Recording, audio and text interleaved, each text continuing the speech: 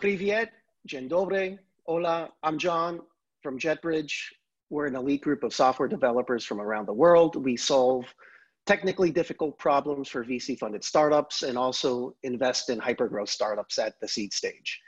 Our guest today is a serial entrepreneur in the gaming industry with multiple exits to his credit, Tae-Hoon Kim, who is currently CEO of Nway, that's N, capital W-A-Y, makers of the popular Power Rangers MMOG game, which became one of the top games in South Korea, a notoriously difficult market for new games. And I'm excited about this podcast because personally, people like Tae-Hoon are an inspiration to me because unlike myself, who went into B2B SaaS to make a buck, Tae-Hoon pursued his passion in a really difficult industry, multiple difficult industries, and has found repeated ways to be successful. So today we're going to learn all his secrets to success. Welcome, Tae-Hoon. Thanks for having me. It's a pleasure to be on this. Yeah, and like I said, there's so many smart IT folks in the CEE region. I know they're going to learn a lot from you, especially those that are interested in gaming. Tell us, where did you grow up and how did you end up in San Francisco as a Korean dude? Yeah, so I was born in Seoul, Korea. And then we moved to Vancouver, Canada when I was in 4th grade. And then I finished high school in Canada and went to Cornell University in New York State. I studied electrical and computer engineering for undergrad and did operations research for my master's.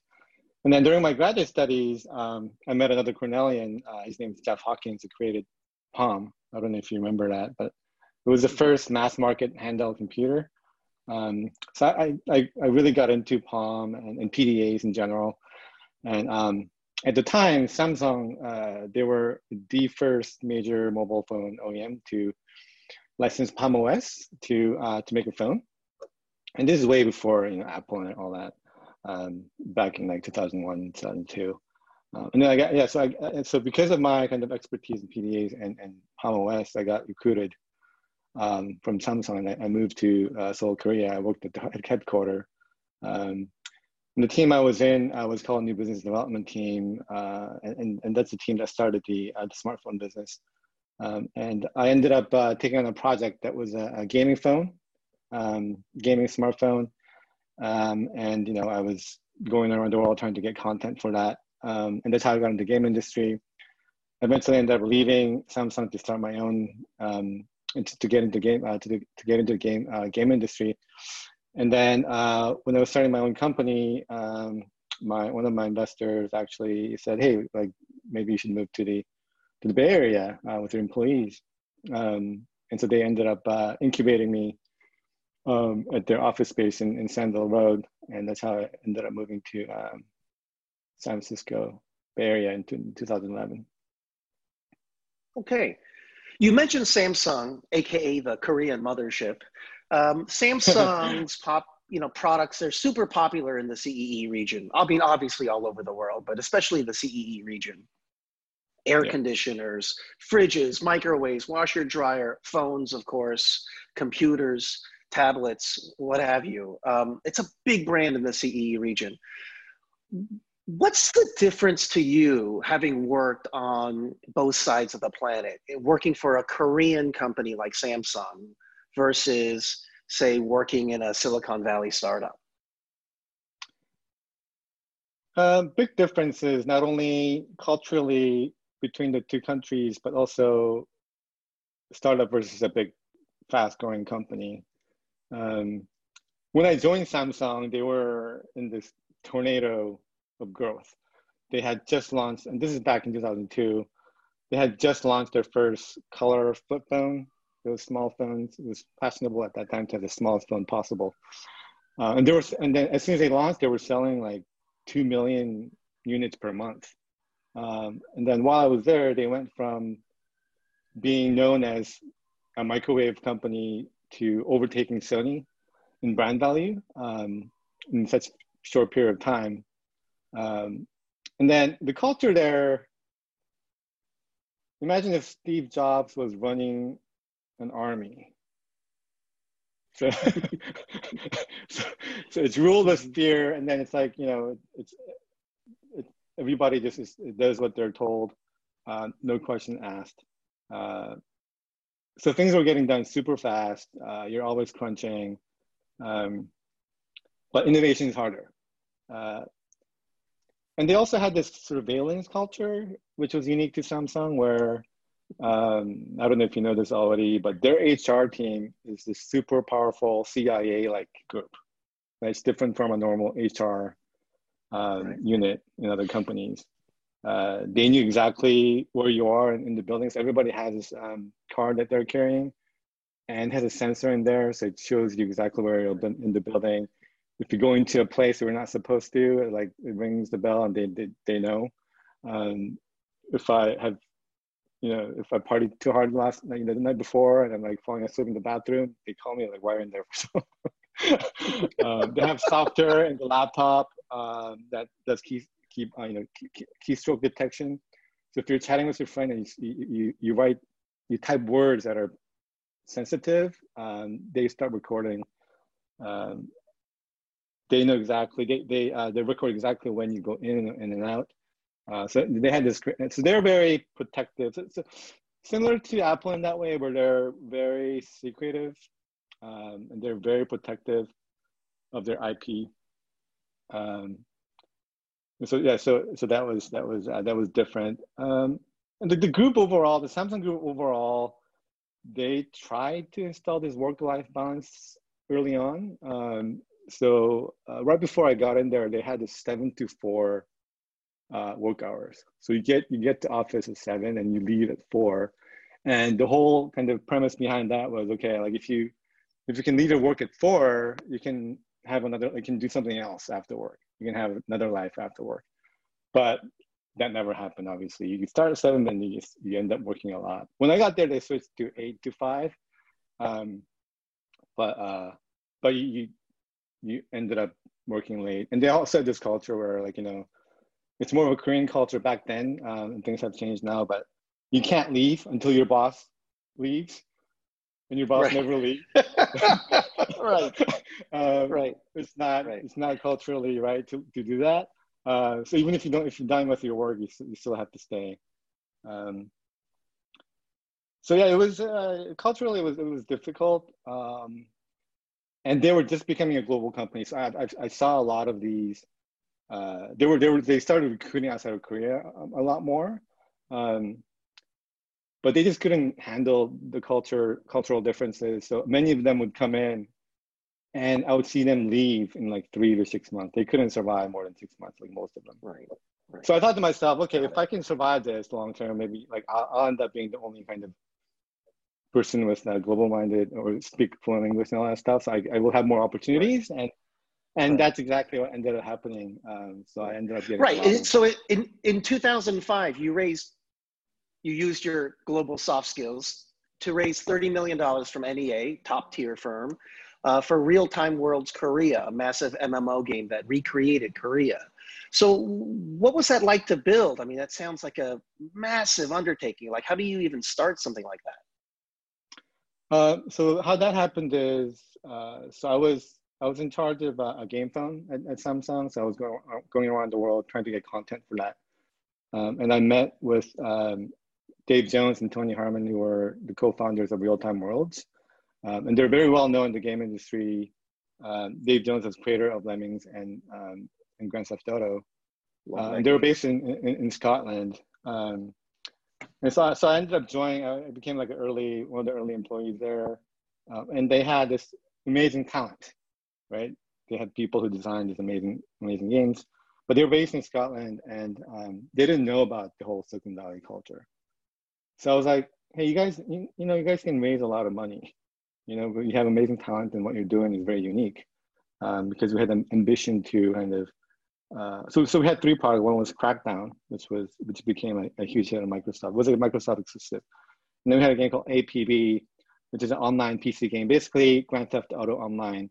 And the 3rd product was this virtual world platform where we took these like Google Maps type of data, and then recreated the whole Earth as a gaming platform for developers and for us to create many different types of games on top of that platform, so that players can actually play games on top of real world. They can play in San Francisco and New York, and they're like all geographically accurate. So I don't know, hey, like. So how did you? Yeah. So how did you pitch this to NEA? I mean, $30 million in 2005 is a shitload of money. Like, can you basically like 2006? Yeah. So I told him like, hey, we have an amazing vision, and there are big VCs in Silicon Valley who love these big ideas that can transform the world. And so I called up my professor at Cornell, who was friends with Dick Kramnik, who was the founder of NEA. So I actually wrote up a business plan and created a deck. And then I went and pitched this idea of, recreating the world, the whole earth, into a gaming world. And it was a bold, big idea. And big VCs in Sandal Road, they have so much money. They like these big bets, right? They're looking for the next huge multi-billion-dollar companies, or they're looking for the next company that can change the world. So they like that big vision, and so they ended up just, even though the company was pre-revenue, just based on the team and the vision, they're like, hey, we want to put in 30 million all on our own without any other VCs coming in. And so that happened like super fast. And so like the company ended up raising 30 million. And because I was based in Korea, I ended up building a development team, because there's really a good development team for online games in Korea. So I ended up leading Real Time World's Korean operation. But that just sounds ridiculous, right? Like, you didn't have revenues, much less a product, and they gave you 30 million. Is there anything special you did? Like, what do you credit with that? Is it because you're incredibly handsome as an Asian man? Is it because you had a really good looking deck? You just happened to have an idea they loved? How do you credit that? I think a few things. One is that we had a proven team. So we had experienced developers who have hit home runs before. So that's one thing, that VCs invest in teams, and they invest in people more than anything. So having that, having a team in Korea and Scotland who've done huge games before, that helped. Number two is that we weren't just making another game, which is, you can do that, but that's very competitive. Like, hey, we're gonna just make another game on Xbox, just like in competing with other big companies. That would be very expensive endeavor. What we were pitching to them is like, hey, we're creating a platform that has never existed before. We're taking these telematics data, and we're going to recreate the world that we live in a virtual environment. And that was such a novel concept back then, that they were willing to bet on it. They're willing to. And was there anything about Korea, its density, its people, our culture, that you pitched as why Korea first? One thing that was unique about Korea, from a perspective of the game industry, is Korea is where online gaming was born, and it's where innovations around online gaming, like free to play, microtransactions, it was all kind of invented in Korea. And so Korean people have been doing this longer than others. And so if you're looking for engineers, like server engineers and designers who have done this before, you couldn't find it. You couldn't find them outside of Korea at that time. Sure. So this combination of like technical talent in Korea with kind of the creative talent in Scotland, they've been doing amazing work in gaming. They created Lemmings, for instance, which was the first game where you can individually select units and assign different tasks. I love that game. It's amazing creativity, right? And then Grand Theft Auto was the first game that didn't have a linear storyline. Like, you can do anything you want in the game. Those type of innovations, creativity was happening in Scotland. So you combine that with kind of the technical talent of Korea. That was a good was a good pitch because of that. Interesting, interesting. We see a lot of rising technical talent in Poland, Ukraine, Belarus, even Russia. I don't want to say even Russia. I say even because I don't have that much access to Russia, but you know, Russia, of course, as well. Croatia, Hungary, really all over the CEE region and Baltics. You know, the ability for someone like you to get this many users, I don't want to downplay the technical achievements that you and your team have had, but there must have been some great marketing achievements to get those users at that scale, no? Or was it really a build it and they came? Yeah, that's the hard part. So for Power Rangers Legacy Wars, for instance, the brand helped a lot. We timed it so that the game launched together with a movie that Lionsgate produced at the time. And then we got heavy featuring from Apple and Google because it was the first fighting game where you're always playing with another human being. So there was that innovation, novelness to the game. So yeah, you have to have all those aligned. You have to create a game that provides some sort of a new experience to the gamers to get the attention of the platform holders. And then unless you have a big marketing budget, getting an IP that's already known by players. And you also have to select the IP so that it has a deep history. And that and the IP can bring in users without having to spend a huge a budget for UA. So that's one example. Right. Pokemon Go, right? Yeah. Pokemon Go. There's a great gaming studio, small independent gaming studio called Totem Games. Shout out to Totem Games. And they released a carnivore, like a carnivorous dinosaur game on iOS right around, and they timed it with the latest Jurassic Park movie. So even though it had no, financial affiliation to the people that made Jurassic Park or the movie, because they timed it well and found a compatible theme. It was a super successful mobile game for them. So that's a really good point. We talked about Korea a little bit before. On the subject of Koreans and Asians, after your real-time experience, you started a unrelated startup called Ivy Connection, which I'm guessing it was going to let every Asian American son and daughter get into Harvard or medical school, right? Why do you, only Asians would understand that joke. It's not racist, I promise you. It's such a departure for you. How? Why?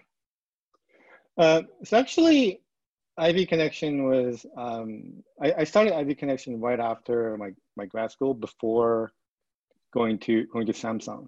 So right after school, I basically created this system and a formula that quite accurately predicted a student's percent probability of getting into a specific college.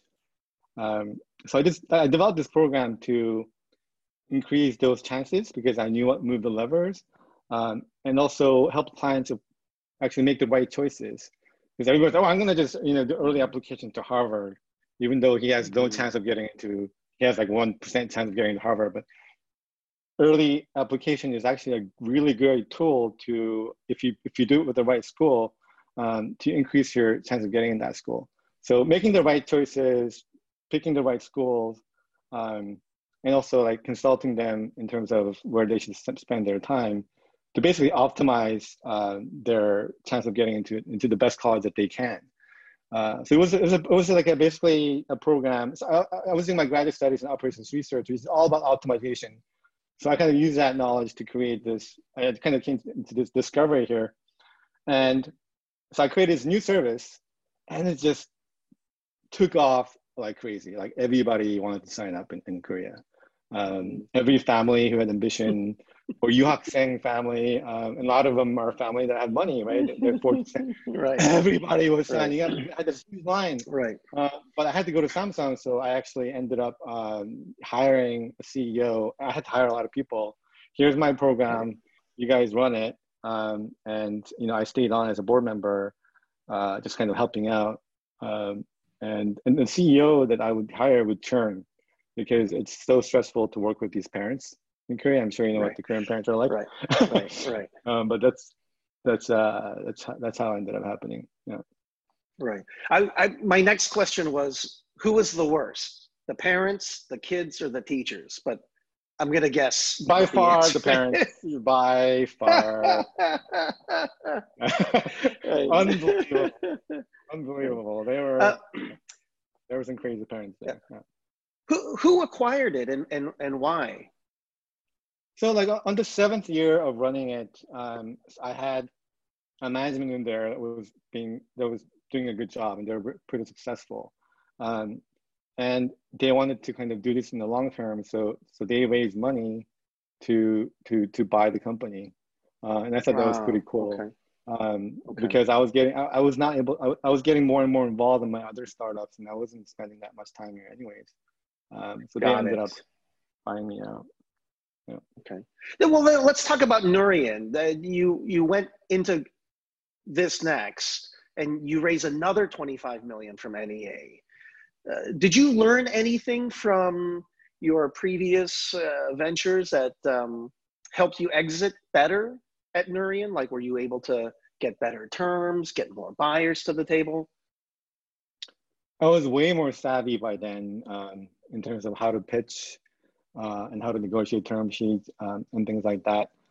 But when I was raising money for Nourian, timing helped me because at that time, China was just opening up their the online gaming market in China was just taking off like a rocket, as well as other kind of internet companies. And so it was fashionable at that time for Silicon Valley VCs to set up offices in Beijing and I remember that. Yeah, and in Shanghai, and they were all kind of trying to find companies to invest in that area.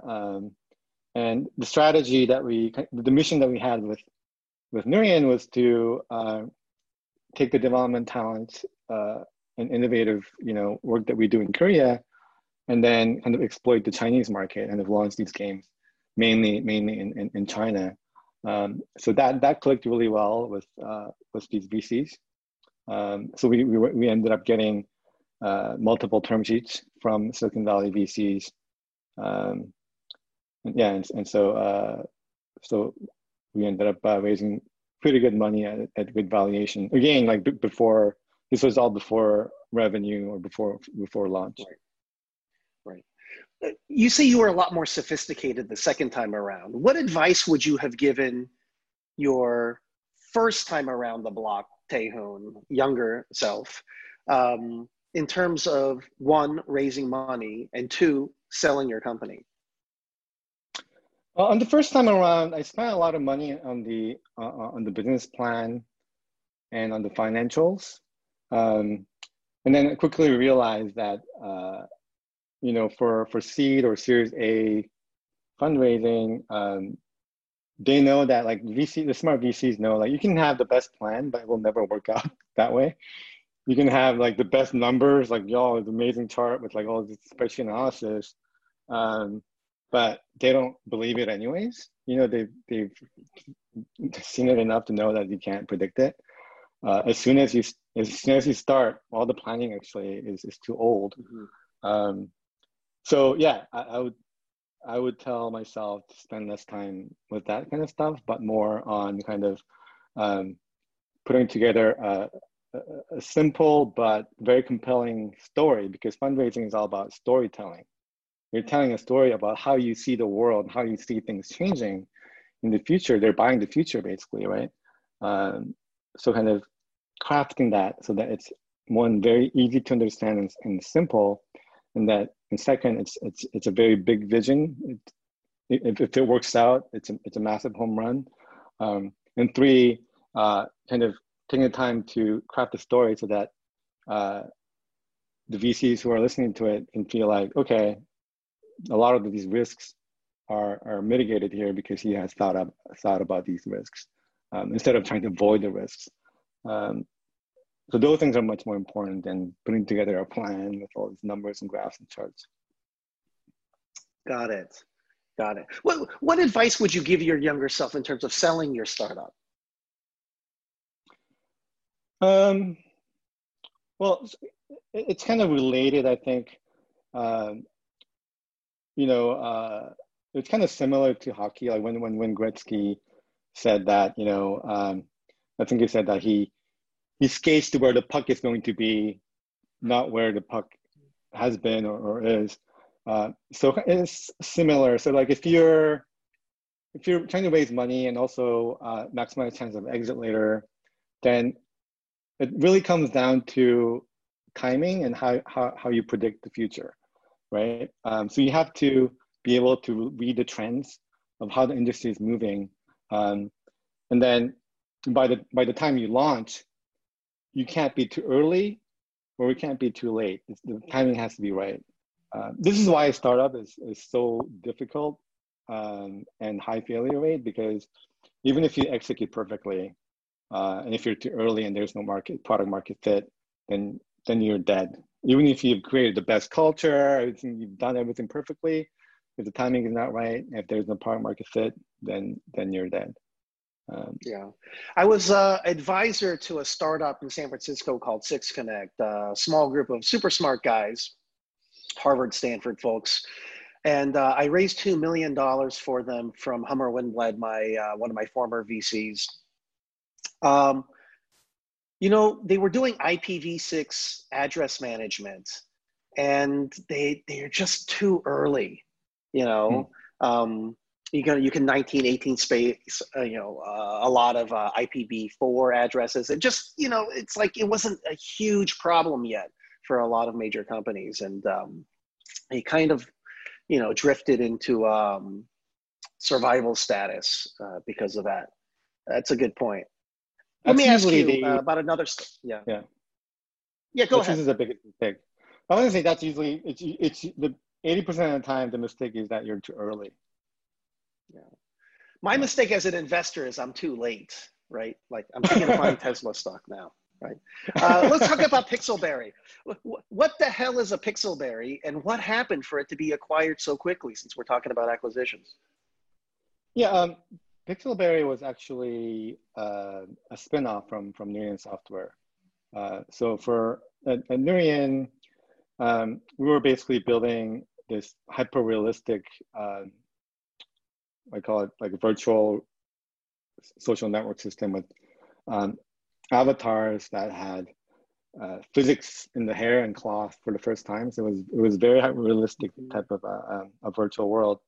And then we built games on top of it, like we built a music game on top of it and things like that.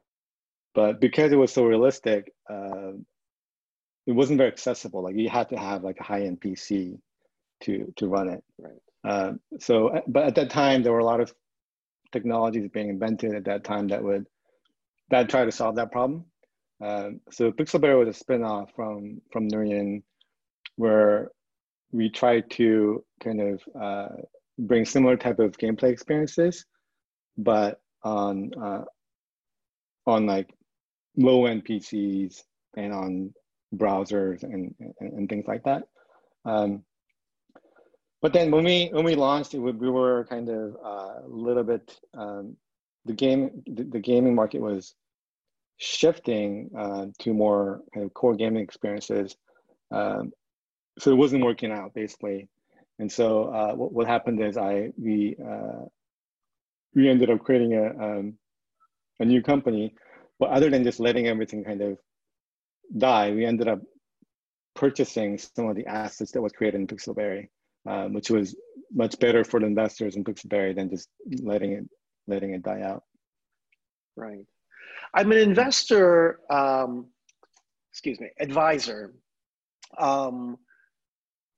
for a startup called Juice Labs, and they're virtualizing GPUs. And today I just got an incredible demo that blew me away. They showed me one of the co-founders playing Doom on a cheap laptop computer because the GPU's on another device far away. And I think the main question for them will be if they're too early with a virtualization technology like this. So it's interesting that you guys spun out Pixelberry. At your current company, Enway, if I can get back to Enway, you have over 10 major VC firms. Is this a pain in the ass? Like, how many VCs do you have on your board? Having a lot of investors and VCs is not really a pain in the ass. You ended up getting there over time. So usually you create a template and you update everybody the same way. So it's not really that painful. And they're all very similar in terms of what they're looking for. Okay. But what's painful is like if you have a large board, then it starts to become very painful. So I would advise any kind of startup CEOs to try to have the smallest board possible. And there's a few reasons for this. One is scheduling is a nightmare if you have a large board because everybody is so busy. And then second, I don't know about, it's like a human characteristic where if you're with like 3 people, people are a lot more engaged than when you're in a meeting with like 10 people. So in the large meetings, people tend to be more, they don't lean in. They're like, they're more, they're not engaged as much. So it's not actually not that effective. And then also like anyone you add to the board, it's all about chemistry, right? You want to have a good chemistry, you want to have good culture in your board. But every time you ask somebody, that kind of, you don't know what you're going to get. So as long as the board is small, I think that's fine. Right.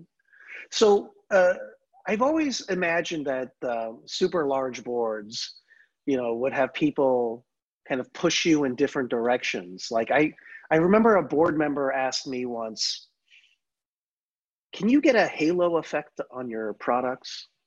And I thought, what?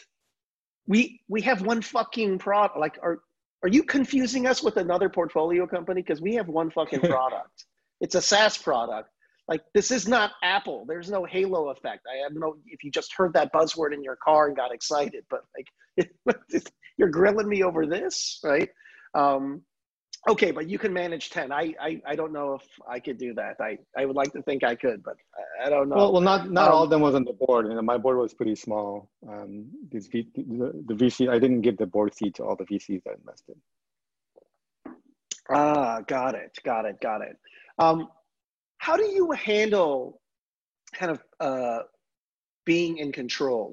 From in my first startup, I was asked to resign as the CEO so that they could get a professional CEO who happened to be a white guy. And I think we spoke about this before.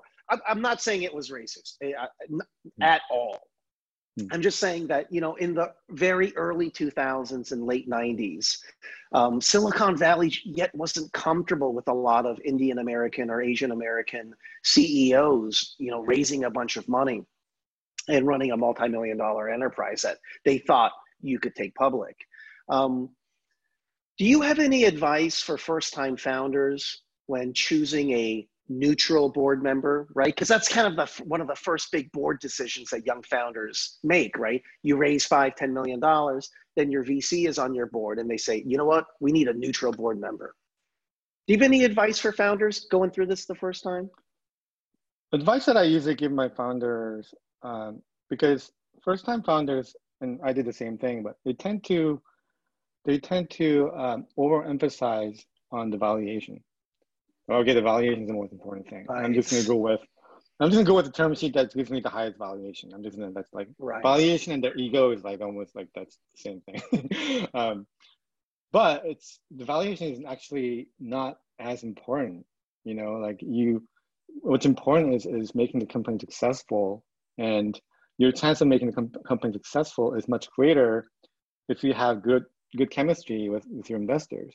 And so the advice I give to my to founders is, if you're able to, and usually you have to do this, like you have to get into a competitive situation. Like if you only get one term sheet, usually that term sheet will go away.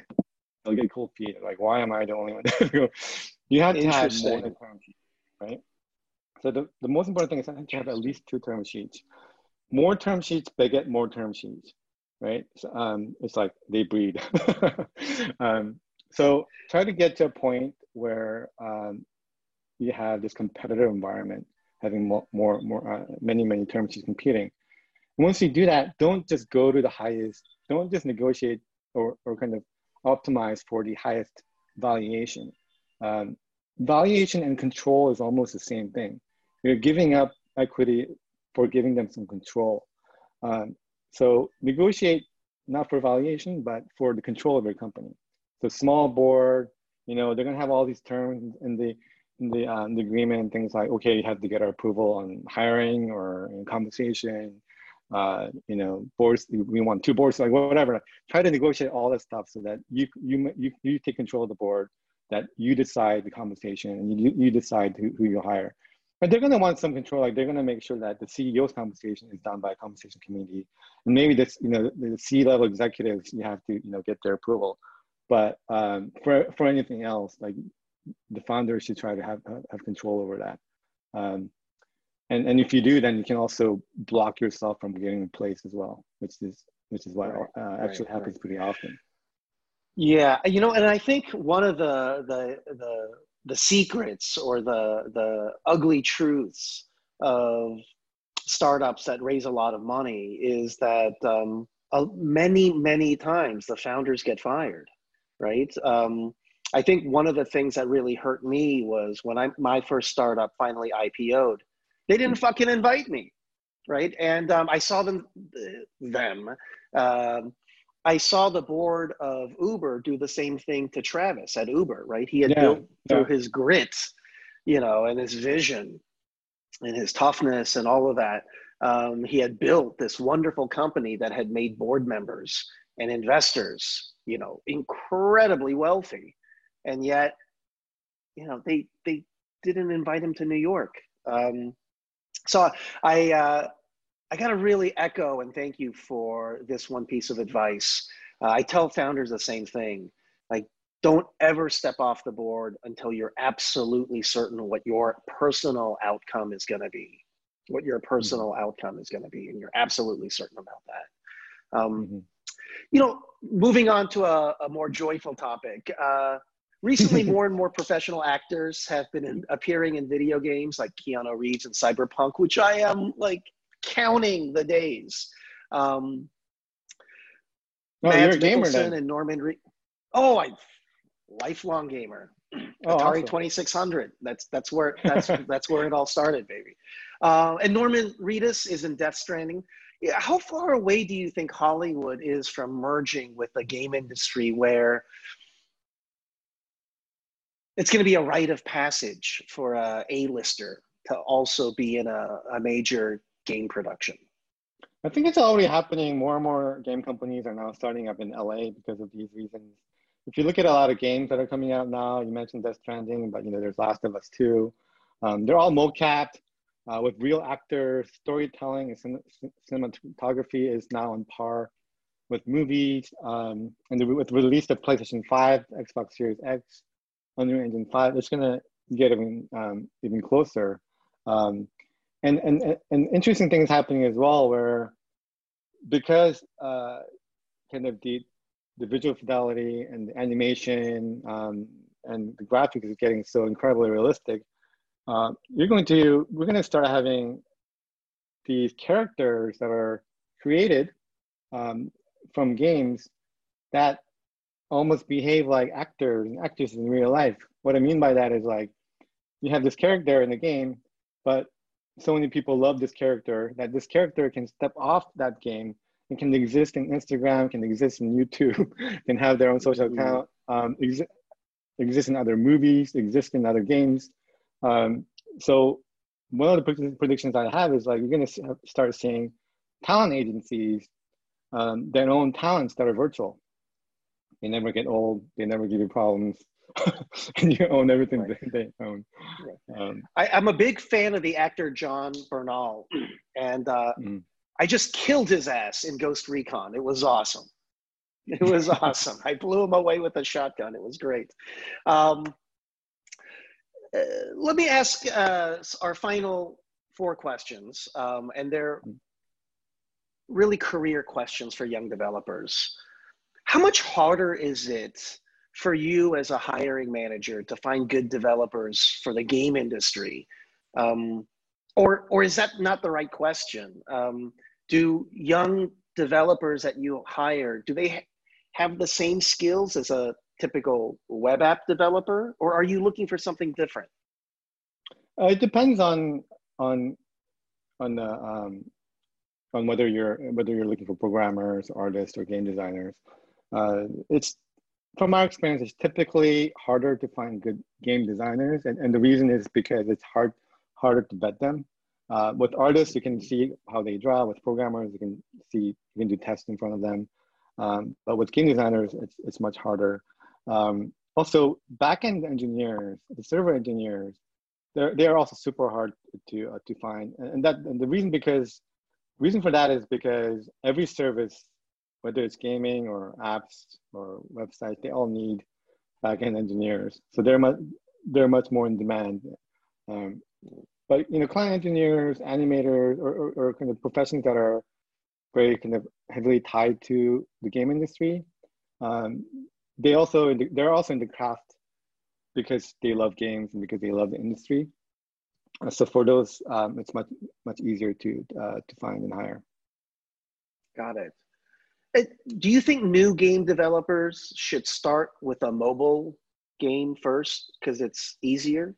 Is it easier? No, I think mobile is super competitive, and for mobile free to play, you have to have a pretty sizable team to do live ops and do quick updates. I think by far the easiest platform for your first game would be PC/Steam. Yeah. Interesting. That's not the answer I was expecting. Okay. Yeah. What's your view about pre-orders, DLC, microtransactions, loot boxes? Are they a necessary evil? This is a question from our CTO at JetBridge. I don't think there's anything wrong with them. You just have to design them right. Fortnite has done an amazing job of kind of innovating there with they invented this whole battle pass system, which is awesome. And loot boxes, which is most kind of a little bit more hardcore for Asian games, those tend to be almost a little bit too gambling-like. So that's something that the game industry, I think, is, especially in the Western market, is trying to steer away from. The game industry as a whole here is a little bit different from Asia, where pay to win is more acceptable in Asia. Over here, people puke all over it. And so I think there's some innovation happening right now to figure out how to monetize better. There's some blockchain technologies also being developed to help with this, so that the gamers can also monetize off of the games, not only just the publishers. But there's a lot of things that's happening here, and I think things are going to improve significantly over time. Okay. Last question, and we call this the Peter Thiel question because we stole this from the great Peter Thiel. What's the one thing you believe about the gaming industry today that most VCs don't know or are wrong about, including your board members? No, I'm kidding. I'm kidding. No. So streaming has been, so there has been a lot of startups in the streaming sector, like OnLive, Gaikai, and then now with xCloud and Stadia from Google, and everybody's kind of saying, oh, it's not going to work because Google Stadia is also not getting that good of a traction. OnLive Right. kind of failed. And so people are kind of writing it off, saying that streaming is not going to work in the industry. And also I think a lot of VCs are thinking that way. But I think streaming is going to work over time. It's just a little bit early. The experience is great. If you're playing it, if you're using your TV with the white setup, but I think it can get to a point where you can actually design game experiences that brand new and can only happen in a streaming environment. Once that happens, I think gamers are going to flock to streaming, and streaming is going to take off. Interesting. But right now, can you give me a keystone example of that? Like, yeah, like right now on Stadia, and because there hasn't been enough time, games on streaming are same games that you can actually play on PlayStation just on streaming. But because it's streaming, and because the GPU and CPU calculation is being done not locally but on servers, a lot of these restrictions around game design is lifted. For instance, usually when you play a game, you play with 3 or 4 people, or for advanced games like Fortnite, you can play with 100 people. But as soon as you lift that local limitation off, you can start having thousands of people in a one game arena. So maybe there will be a game where it's like a Castle Siege type of game, or like a war with thousands of players battling in real time. That's something that has never happened before.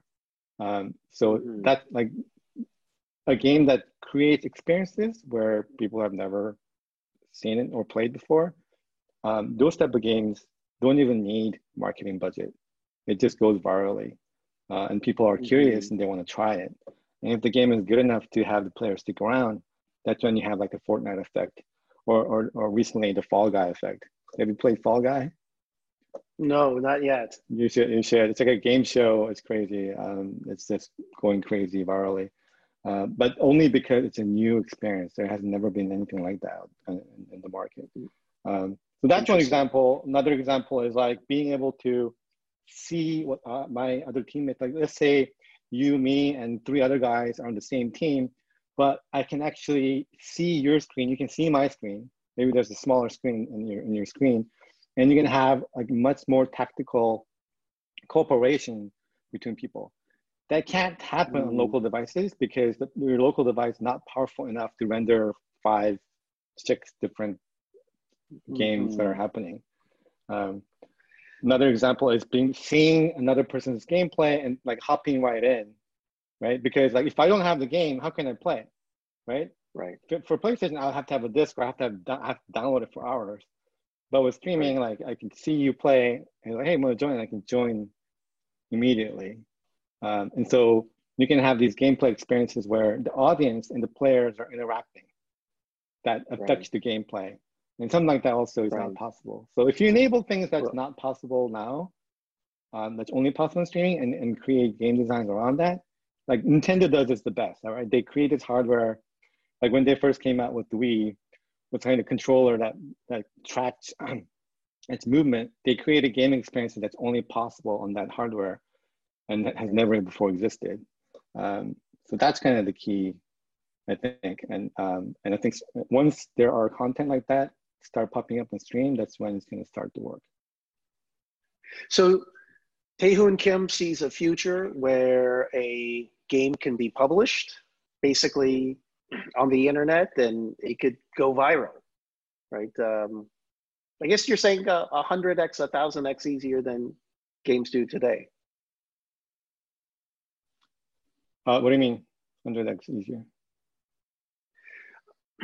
Well, for example, as I said, I'm a gamer. I stuck in a MotoGP disc in my Xbox, and the disc is scratched. It's like, I gotta buy another disc.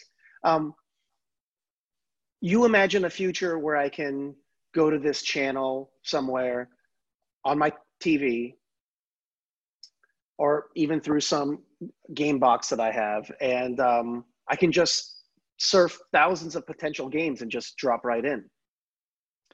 Yeah, well, it's actually already happening with Stadia, but they're not kind of getting the traction right now they need. So people are kind of writing it off. They're saying that's not going to work. But I think streaming is going to. So let me ask a follow-up to our last question. What is that technical leap? What is the technical leap that has to happen for people on Reddit to stop complaining about Stadia and actually grow its user base? I don't think it's the technical leap. I think they need to have an exclusive game that's only possible on Stadia that is so good that even with technical problems, that people are still going gaga over it. When Fortnite first launched, you know, they had a lot of technical problems because it was scaling so it was growing so fast they couldn't scale fast enough. Same thing with Fall Guy that's hot right now. They're having all these connection problems. There are so many technical problems. People don't care because the game's so good or because they want to play. So it's actually a content problem rather than technical problem. So Stadia needs a Halo. Yeah, like Halo was exclusive to Xbox. Stadia needs their own title. It's only on Stadia, and that creates a gaming experience that's only possible on streaming. Interesting. That is not the answer I thought I would get. Tae-Hoon Kim, thank you so much. Given quite a few answers I didn't expect. We really loved having you on our podcast, and I know our audience is going to find it super helpful. Thank you. It was a pleasure. Thanks for inviting me.